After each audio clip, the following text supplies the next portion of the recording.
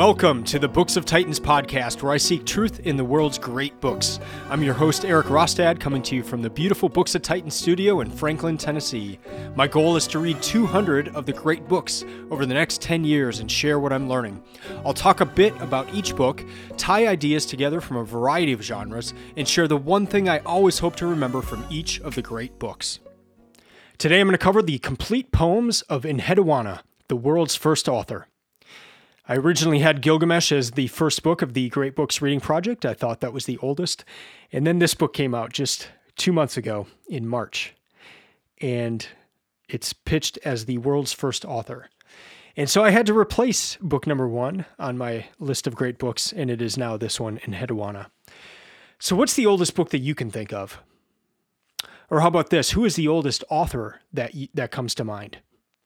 Well, this year has already been quite a shift in thinking for me in terms of thinking of what's the oldest book. And without ever having consciously thought about it, I probably just would have subconsciously assumed that the Bible was the oldest book that we had. And mainly just because of the way it starts off with "in the beginning." But what I learned this year is that Gilgamesh was a book, it was a story, it was compiled 1,000 years, or very rough, 1,000 years before the first parts of the Bible. And that Gilgamesh even contains a flood story, a deluge story. And this, again, is roughly 1,000 years before we are reading about Noah and the flood story there.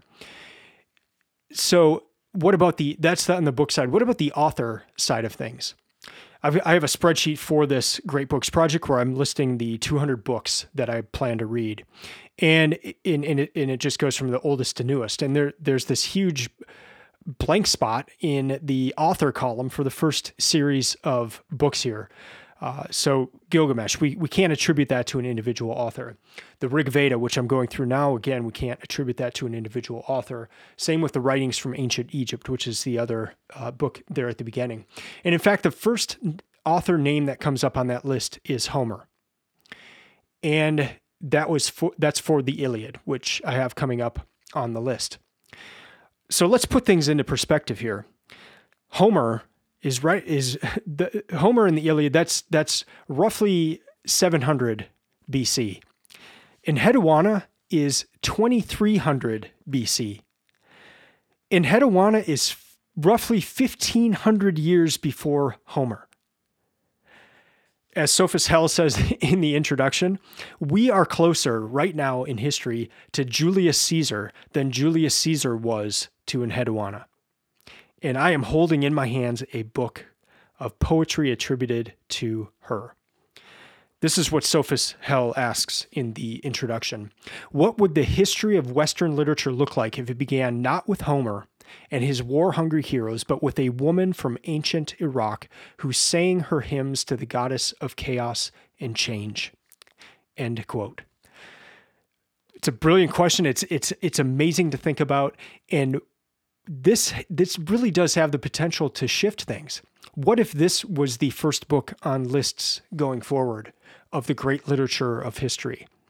What if it started with this? What if people began to consider a female priestess from Mesopotamia, from Ur, the same city where Abram came from? What if she was associated as the first author in history, that we have a work attributed to an individual instead of Homer? And not just 50 years before Homer, or 500 or 1,000, but 1,500 years before Homer. This is really exciting stuff. It's an exciting time to be alive as we get more of these tablets from these ancient civilizations. So let me start off this episode by just going through the who, what, where, and when. So to start off on the who is Enheduana? Who is she? Well, she was the daughter of Sargon. And yes, that sounds like a Lord of the Rings name, but Sargon was famous in history for perhaps being the first empire builder. He combined a number of city-states in the area of Mesopotamia, and is known as the first creating the builder of the first empire that the world had ever seen. Now, Enheduana was his daughter. So Sargon is a famous figure. Enheduana is his daughter, and he sets her up as the priestess of in the temple of Nana. Let me take a quick step back in that Enheduana, the language in which it is written in is Sumerian, but the script used is cuneiform. Now, Gilgamesh is also written in cuneiform script, but it's in the Akkadian language. And so just like how our letters, we can use those for English or for Spanish or Italian, the same with cuneiform. That script could be used for Sumerian, for Akkadian, and there would be slight differences from what I understand, but the cuneiform script was what was used. So this work that we're talking about today in Enheduana, that was written in Sumerian. And there are slightly different names for the gods in Sumerian and Akkadian. So Enheduana was the priestess of in the temple of Nana. In Sumerian, Nana would be that's his name in Sumerian. In Akkadian, it's the moon god Sin. And then Nana, that god is the father of Inanna.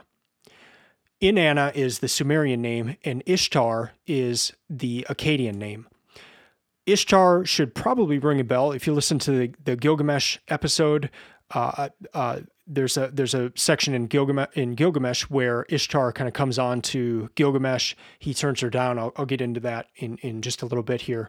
But you also may have heard of the Ishtar Gate, which is famous in Babylonia or Babylon. And so Ishtar and Inanna are the same god, and that is the daughter of the god Nana. I state all this because the hymns that are in this in Enheduana here, she is writing these hymns to Inanna, who is Ishtar, and so I'll kind of connect those two later, especially with Gilgamesh. But just keep those names in mind: Inanna, Ishtar, and so.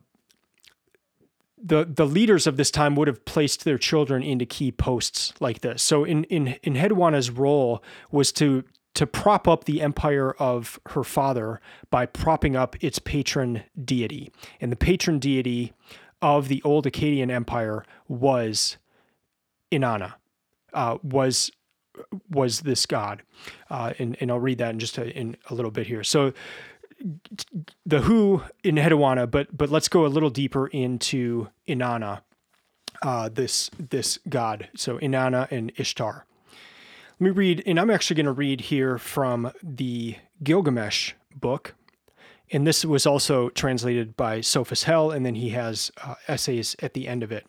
So, as I mentioned, Ishtar comes up in Gilgamesh, so I want to read about Ishtar here, and this again is from the Gilgamesh book, and then I'll read from the Enheduana book about Inanna. So here's Ishtar. She is the most important Akkadian goddess, but also constantly associated with all that is unusual, disruptive, and immoral. According to Zainab Barani, Ishtar is a divine embodiment of cultural exclusion. Societies define themselves by what they are not, by excluding unwanted elements and setting up boundaries for what cannot be permitted. But those norms are often invisible and implicit, and this is why, according to Barani, societies need a figure like Ishtar. She breaks every rule and crosses every boundary and so makes them visible. Again, norms are clearest when they are being broken. And let me just continue on here a little bit. The stories about Ishtar make the outlines of Babylonian culture easier to see as we follow her violating its rules. In this sense, Ishtar is a lot like Gilgamesh, who has the same instinct for breaking every boundary he bumps into. Like Gilgamesh, Ishtar is constantly excessive, short-sighted, and destructive. And I'll end the quote there. If you listen to last week's episode, I talked about ancient Egypt, and I talked about one of the pharaohs, Akhenaten, and how he just turned everything on its head, and how that actually helped me to understand a lot about Egypt, because when you see everything flipped, when you see somebody go against all the rules, it's one of those things that just helps you understand what is actually going on at that time, to see kind of the opposite of that.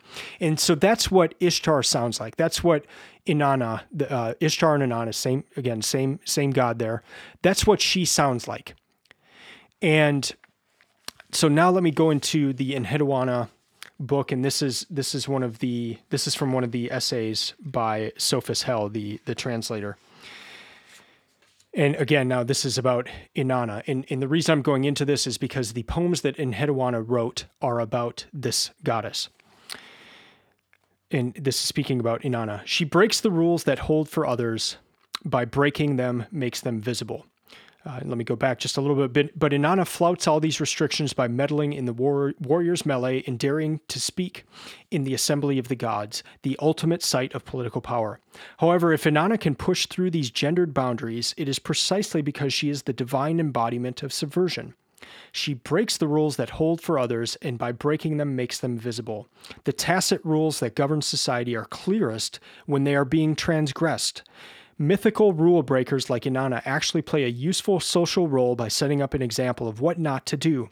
Inanna was seen as a counter-ideal from which human women were expected to distance themselves, not as an empowering figure for others to emulate." End quote.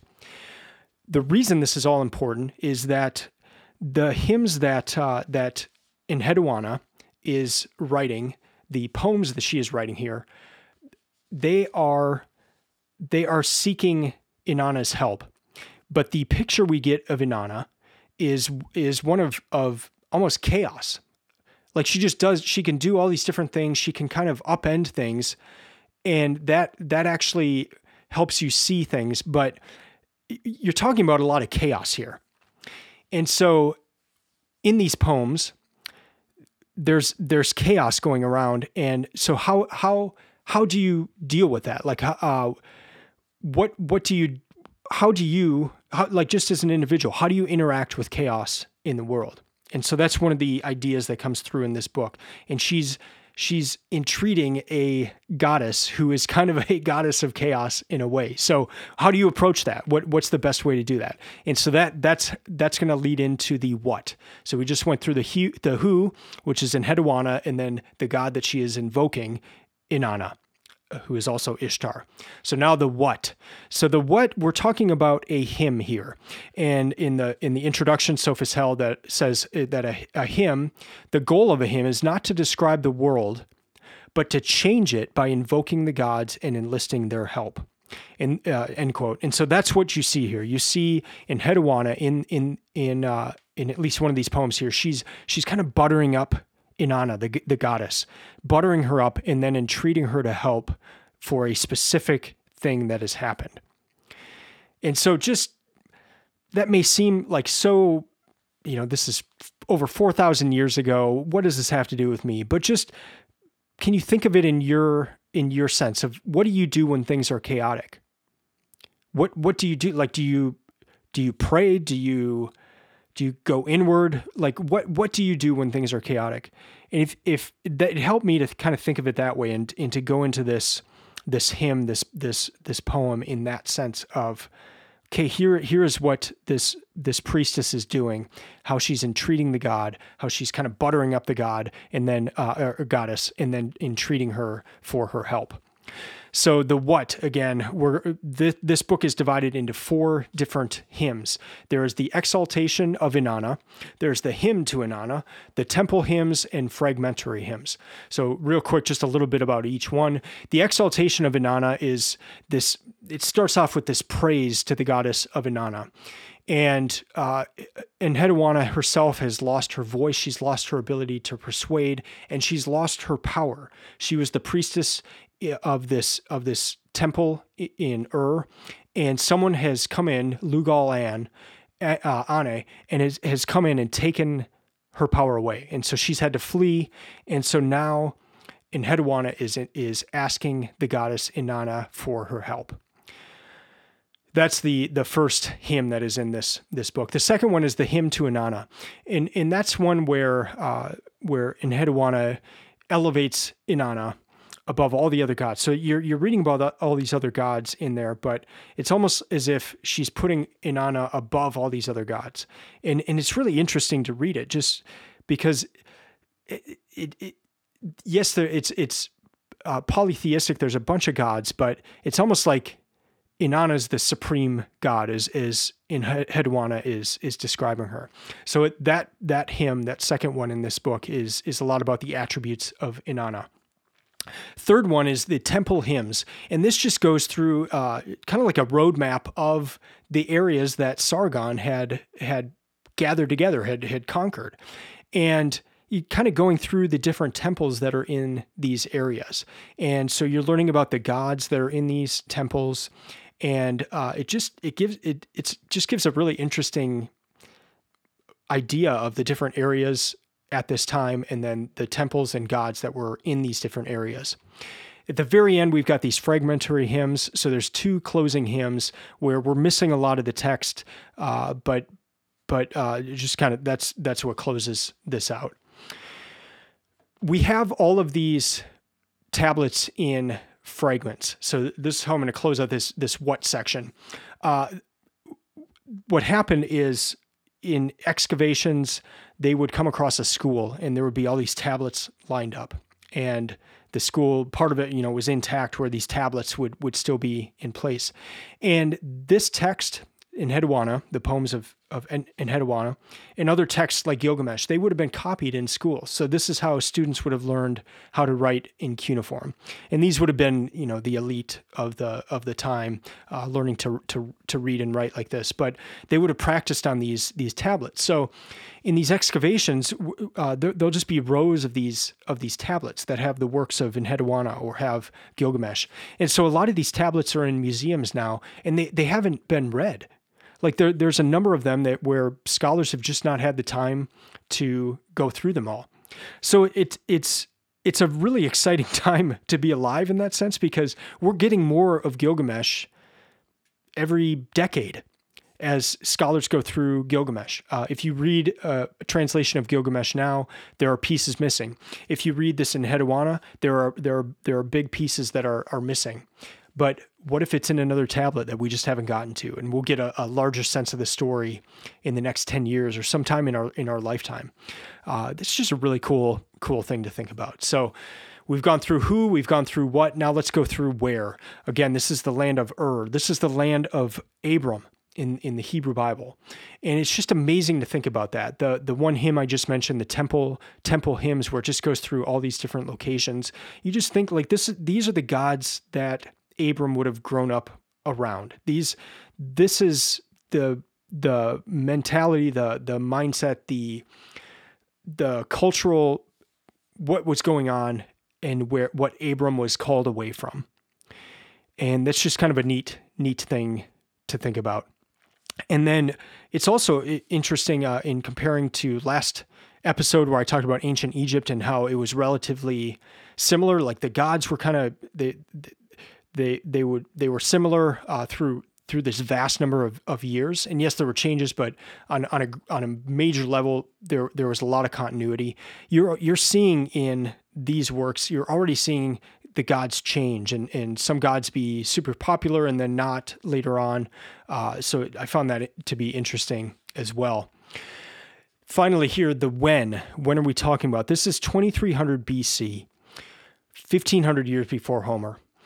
And that's amazing.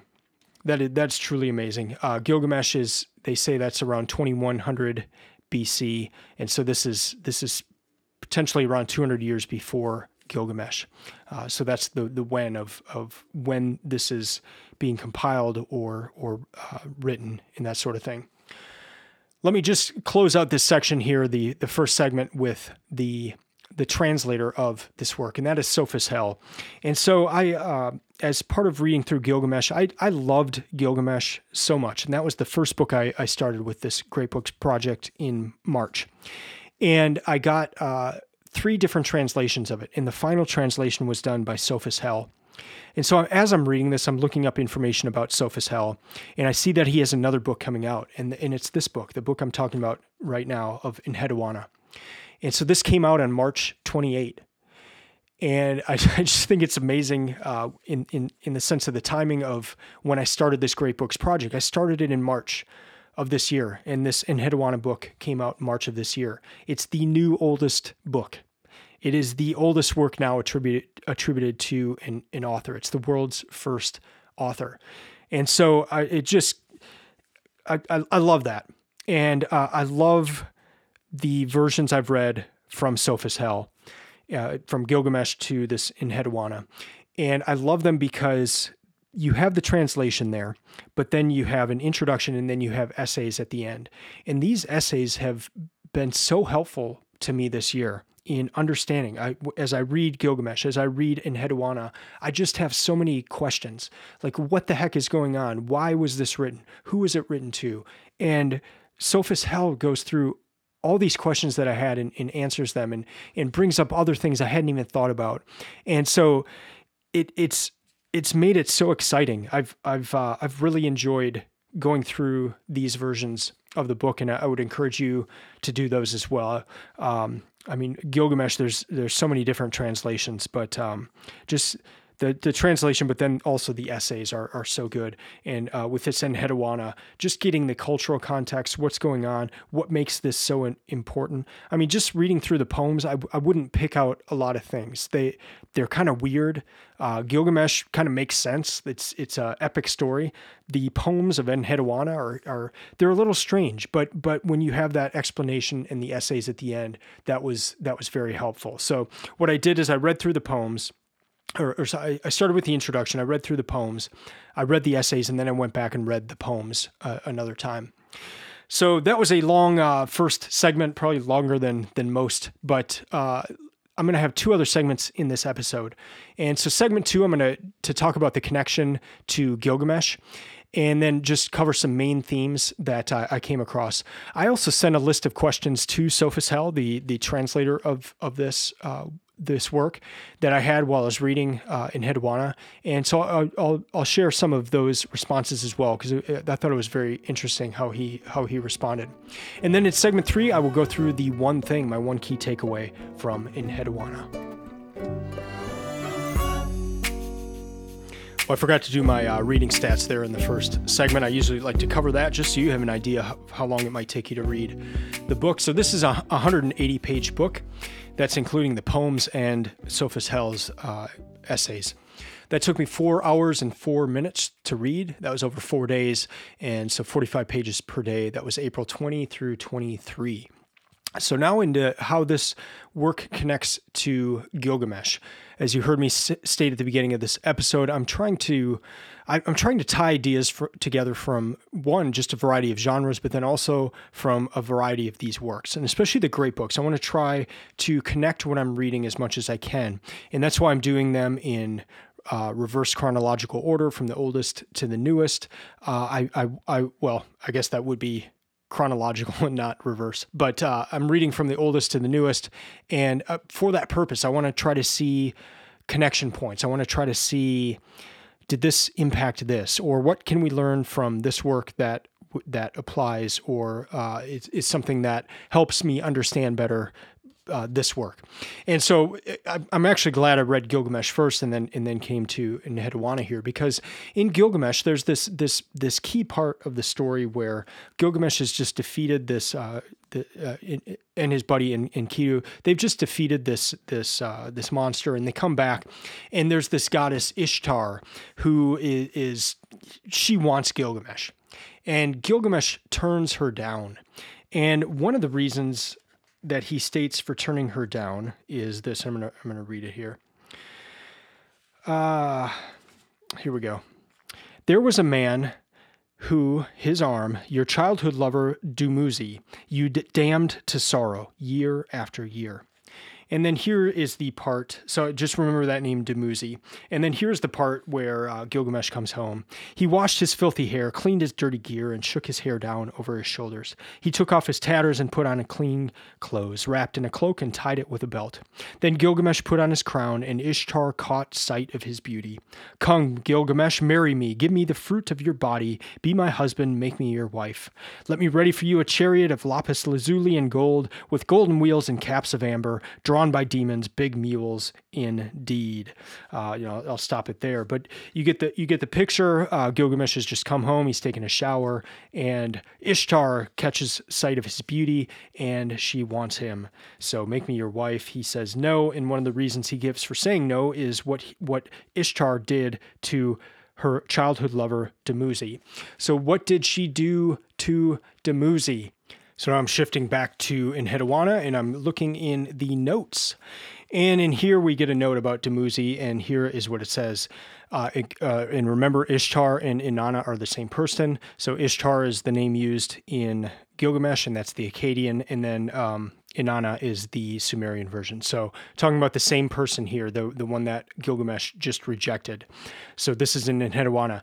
In Inanna's youthful love affair with the shepherd god Dumuzi, who in the Sumerian is referred to by his mythical epithet and the Ushmugal of heaven, was one of the central myths about the goddess, and a collection of poems known as the love lyrics detail their dalliance. The story of Inanna's descent to the underworld tells of how Inanna, who had become trapped in the underworld, had to give up a person to take her place, so that she might return to the land of the living. Finding that Dumuzi had not mourned her in her absence, Inanna became enraged and sacrificed Dumuzi to the underworld demons. End quote. So this original love affair ends in sacrificing Dumuzi to the underworld demons. So not exactly a happily ever after there. And so that's what Gilgamesh is citing of, this is what you did to Dumuzi. I am not going to marry you because this is how you treat your husbands. That old husband's down there with the demons right now, and I don't want that. So I bring this up because in Gilgamesh, this Dumuzi is called out by Gilgamesh as a reason to reject Ishtar, Inanna, as wife. But in Enheduana, Enheduana is talking about Dumuzi as well. And so this is where it comes up in the exaltation of Inanna. Here is this is by Enheduana here. So, Queen, beloved of heaven, your holy heart is great. May it come back to me. Darling lover of the dead Dumuzi, your rule extends from zenith to horizon. End quote. So here Enheduana is talking about Dumuzi and kind of praising Inanna for what she did to Dumuzi. So in Gilgamesh you have a rejection, but in here it's almost a praise. Enheduana is almost praising her. Darling lover of the dead Dumuzi, your rule extends from zenith to horizon. So that's a little scary of praising someone for that, but that's one connection point here. Obviously the goddess Ishtar, but then this Dumuzi, this shepherd god Dumuzi, who gets pretty bad end of the stick there. One thing I appreciated in Sophus Hell's essays was just the ambiguity of Enheduana. There are just simply a lot of things that we can't and don't know. And so he'll present both sides of an argument and both sides of what people think about as basic as, did Enheduana actually write this, or were these written later and attributed to her? So a lot of just those types of questions that we may find out someday, or we just may never know. And I'm glad that he did that. I'm glad he didn't just say one way or another, like, this is absolutely this way. He thinks the evidence lines in the way that Enheduana did write, especially the first two hymns in this book. But I'm glad that he went into those different things, and that's one of the things you can find in these essays. So as for main themes, someone on Instagram, a friend, after I read this, she asked, what are the main themes of Enheduana? And this is what I wrote back. I said, the gods are unpredictable, and by extension, the world is ruled by chaos. So change occurs through praising the gods and requesting help.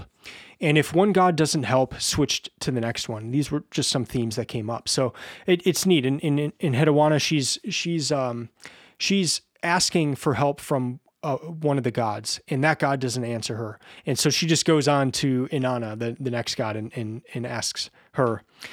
One other cool idea that comes up in this book is that of the weaver. And so let me read this part here. In the temple hymns, Enheduana is mentioned in a postscript to the last of the 42 hymns, which states, "The weaver of the tablet was Enheduana. My king, something has been born which had not been born before." The metaphor of authorship is an act of weaving, went on to become a tremendously popular trope throughout literary history. It is found in countless cultures, periods, and contexts, and is probably the single most commonly used description of how texts are made.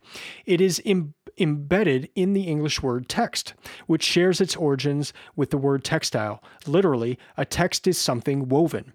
In the temple hymns, this image is combined with another key metaphor for literary creation, that of the poem being born, of the text coming into being for the first time, end quote. I just love that. So you've got this idea at the end of the temple hymns where it says the weaver of the tablet was Enheduana. And then you just think of our word text and the similarity or the connection with textile and weaving, that a text is something woven.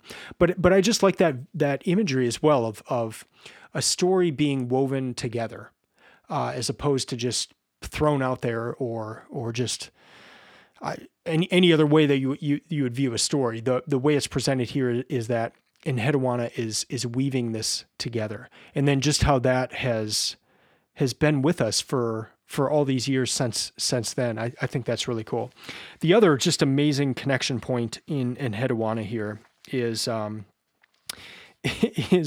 with Agatha Christie, of all people. And so she wrote a book called Murder in Mesopotamia.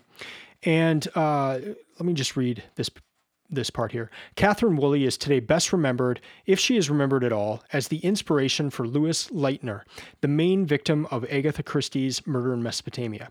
Christie and Woolley met in 1928 when Christie was visiting the archaeological excavation at Ur, where Woolley was serving as second in command.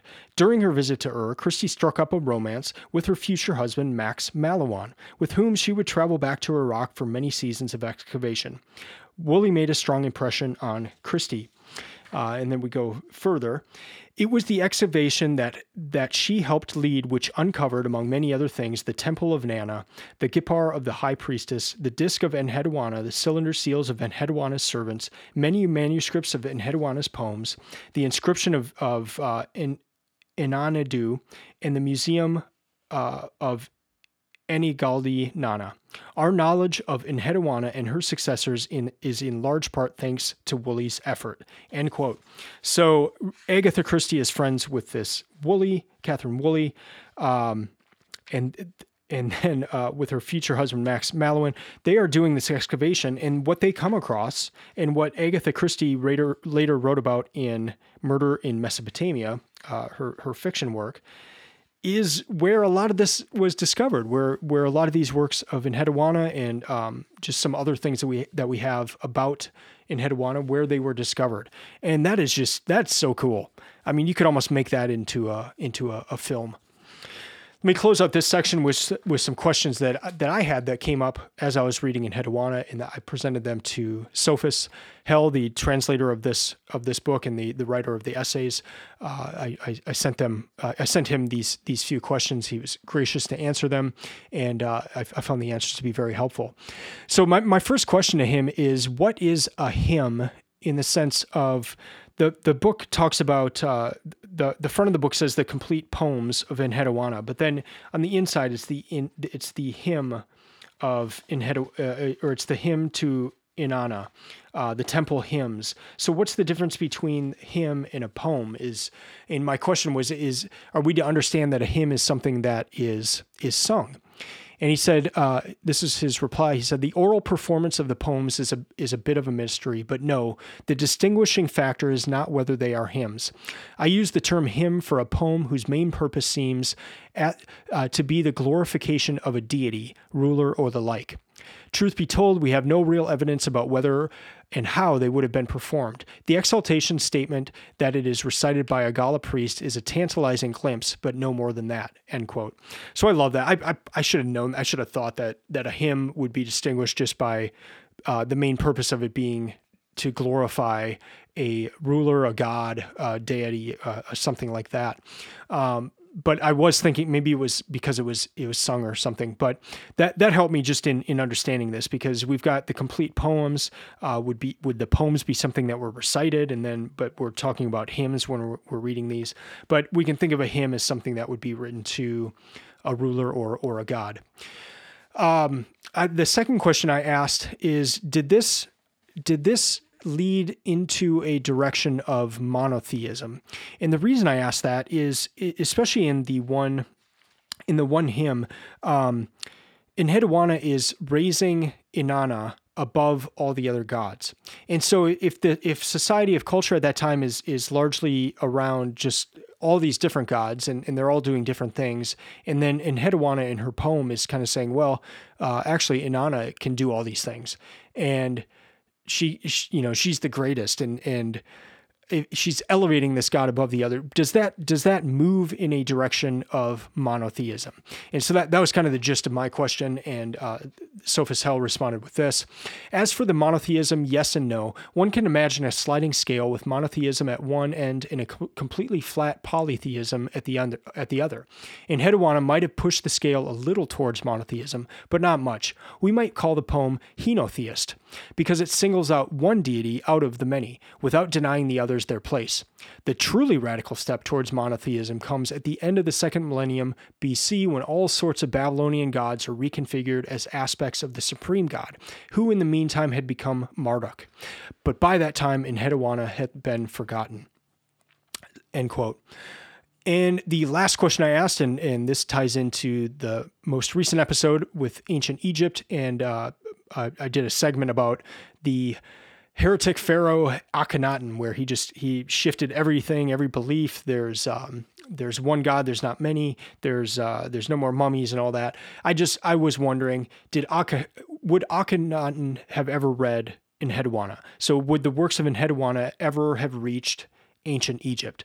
There were trade routes. Would these ideas, would this poem have reached that area to where possibly Akhenaten would have been influenced in this direction of monotheism, which is where he took ancient Egypt in like the 1300s BC? And so here's Sophus Hell's response. He said, for that same reason, there is no chance that the poems would have been read by Akhenaten, and little chance that they would have reached Egypt in any period. What is more likely, however, is that Enheduana left an imprint on Akkadian literature that shaped the new poetic tradition, even after she herself had been forgotten. This is a topic that is yet to be mapped by scholarship, but one can easily imagine Enheduana's hymns shaping, on some level or other hymnic texts that in turn ended up having a wider impact on the ancient Near East. But again, that process is very foggy at the moment. End quote. And then my final question to him, and I'm nerding out here. This is just something that I was interested in, but I asked if Abram, since Abram in the Hebrew Bible was called out of Ur, what would Abram have spoken? What language around the time that would have been? And so here was Sophus Hell's response. He says, as for Abram, that is far beyond my professional expertise, but as I see it, it's three questions in one. Was Abram a real historical person? If yes, was that person likely to have spoken Akkadian? And regardless, would Abram have been perceived as likely to speak Akkadian by the composers and or early readers of the Hebrew Bible? These are all questions to ask an Old Testament Hebrew Bible scholar, but my impression as someone on the margins of that field is probably not. Probably yes, and maybe. End quote. So I probably address that question to Dr. Jason Staples the next time I talk to him. He might have an idea there of what language Abram would have been speaking. But I do love the temple hymns in this book, and just kind of imagining this is the world that Abram, more or less possibly would have been a part of, in that the world that he was called out of. So that concludes this segment. I will go into the next segment. My one key takeaway from Enheduana.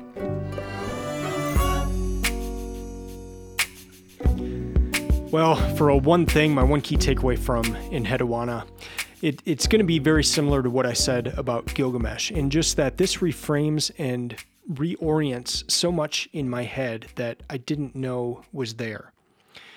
As someone just wrote to me who listens to this podcast and who has also just read Gilgamesh. She said, Gilgamesh reoriented the context of the Hebrew Bible for me.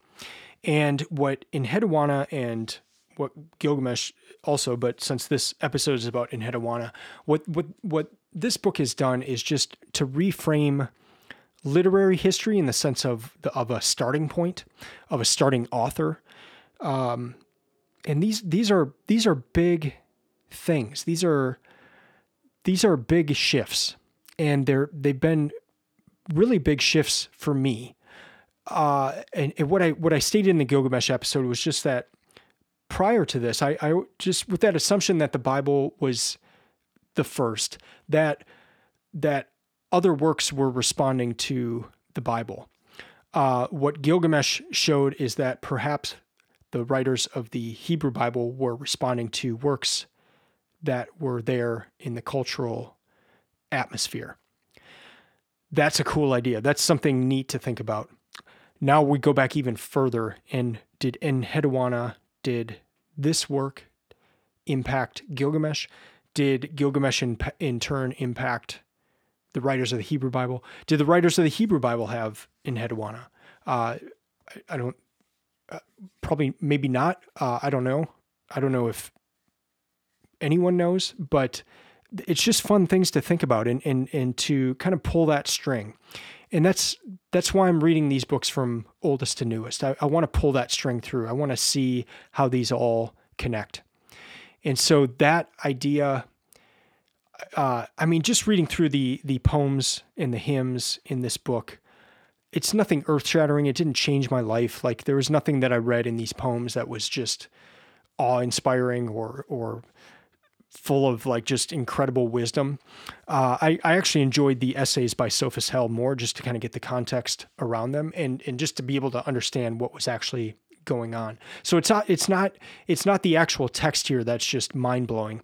It's more everything around it and what this means and what this entails for literary history.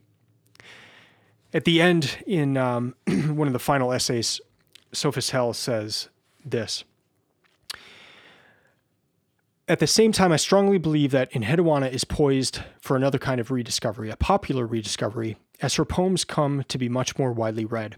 50 years have passed since the Exaltation was first translated into English, but Enheduana's third life is only just beginning. There are two reasons why the present moment is particularly propitious for an Enheduana revival. The first is that we are currently witnessing a surge of interest in ancient literature. Fresh translations and retelling of classic works are reaching ever wider audiences, and people all over the world are turning to the ancient past for answers and comfort. End quote. I'll stop there. I'm going to go into the next section in just a second, but just to comment on that quickly, I mean, that's yes, this is why I'm doing the Great Books Project. I have this surge of interest in ancient literature. That's why I'm reading through the Great Books. So yes, I connect with that. And then Sophus Hell goes on to say, the second reason why Enheduana is now more relevant than ever is that the current return to the classics is accompanied by another contrary motion, an expansion of the canon. There is a hunger for forgotten voices, especially those of women and those from beyond the West, which has led to a re-examination of literary history, a search for the new within the old. The past decades have brought home the realization that far, far too long gender and geography have conspired to keep out of the literary canon works of great beauty and import. Enheduana should not be valued solely as a female or non-Western poet, since the significance of her hymns transcends such categories. Skipping now to the end of this. A history of literature that starts with Enheduana would be a different kind of history, one whose shape we have yet to discover. The past is always changing, and who better to spearhead that change than this ancient poet of paradox and power? End quote. I love that. Perfect. I love it. All right, so to recap, Sophus Hell starts off, what would the history of Western literature look like if it began not with Homer and his war-hungry heroes, but with a woman from ancient Iraq who sang her hymns to the goddess of chaos and change? Sophus Hell also says that he quotes someone else who says that this is the world's first bestseller. And that was in the section about the scribes, the students copying this text, that this would have just, we have a number of copies of it, and a lot of them are destroyed in different parts, so we don't have a full copy of it, but this is the world's first bestseller. It's also the first work we have attributed to an author, and not only an author, but a female author, a priestess from Ur. If you get this book, and I highly recommend that you do, please get it from Landmark Booksellers. I will link to that in the show notes. I ordered some directly from Yale University Press, and we have those on sale on our online store, and we can ship those anywhere in the U.S. But if you get this, you're going to enjoy the poems, but gosh, the essays at the end are just so good and so helpful. The reframing, what an exciting time to be alive when scholars are going through these tablets that we have recently excavated. They're reading these works. Who knows what else we might get? Who knows we might get a full version of Gilgamesh. We might get a full version of Enheduana. We might get more stories. We might discover an even older first author. These are just such cool things and just neat, such a neat time to be alive. I loved the connection to Gilgamesh, and in thinking of this ancient world with these stories that these students would have been copying in Enheduana, they would have been copying Gilgamesh. That is so cool to think about. We're talking 3,000 plus years ago when these students would have been copying these things. And then I have to close with the timing, that it's just amazing that I started the Great Books Project in March of 2023. Enheduana, the new first book ever, comes out in March 2023. The timing is perfect. I'm so glad I came across this and that I shifted the order of the great books to now where this is number one. That's going to do it for this episode. Thank you for listening. I'd love to hear from you, especially if you've read Enheduana. You can email me at eric@booksoftitans.com. Let me know what you thought of this episode or the other ones. Please buy the book from the link in the show notes to Landmark Booksellers. I'm business manager there at that bookstore. That is the best way that you could support this podcast, is to buy it from Landmark. You can use Books of Titans as a coupon code, and that'll give you 10% off. You can also follow Books of Titans on Instagram or Twitter. And my website, booksoftitans.com, is stock full of resources to help you find the best books and to create your own reading list. I invite you to also check out my 2023 reading list, as well as my great books list of what I'll be reading over the next 10 years. I'll be back in a couple weeks, talk about the next book in the series, which will probably be the Rig Veda, and the guidebook that I'm reading for that called The Hindus. Until then, keep reading, keep learning, and keep listening. I'm out.